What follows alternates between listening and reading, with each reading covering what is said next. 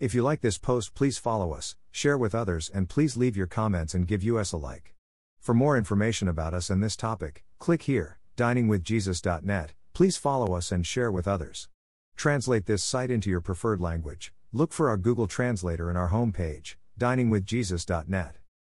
Traduce este sitio en tu idioma preferido. Busca nuestro traductor de Google en nuestra página de inicio va, diningwithjesus.net.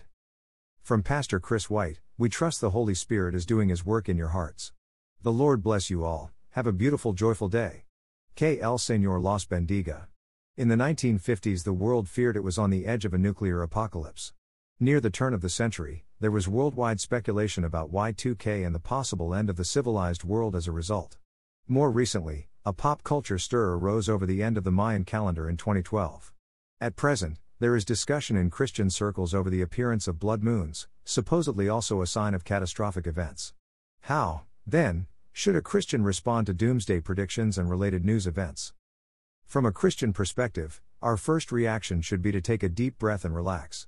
At some point in time, this world is going to end, 2 Peter 3:10. Christ will return, Revelation 19:11-13, at the time He is prepared for, 1 Corinthians 15:51-52.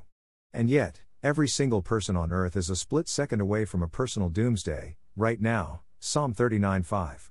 Heart attacks, war, accidents, and such can bring us face to face with our Creator more readily than a global catastrophe, James 4:13-15.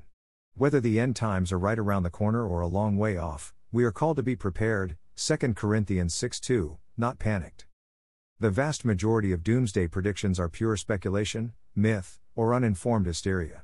Even the Mayans didn't think of their calendar cycle as predicting the end of the world. Computer experts were not the ones pushing the Y2K panic. And virtually no Christian theologians think that the current blood moon phenomenon is a major indicator of any particular event. As with other fads and crazes, the discussions are driven by poor reasoning and even worse facts. A born-again Christian can be confident in his salvation and trust in God to handle everything else, too, Matthew 6:25-34. We are told that it's possible to read the signs of the times, Matthew 16:3, but also that it's impossible for any person to know for sure when the end times will really occur, Matthew 24:36.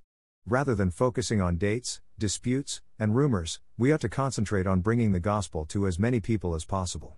The ship is going down, but before we worry about how and when the end will come, we need to get more people into lifeboats and life jackets.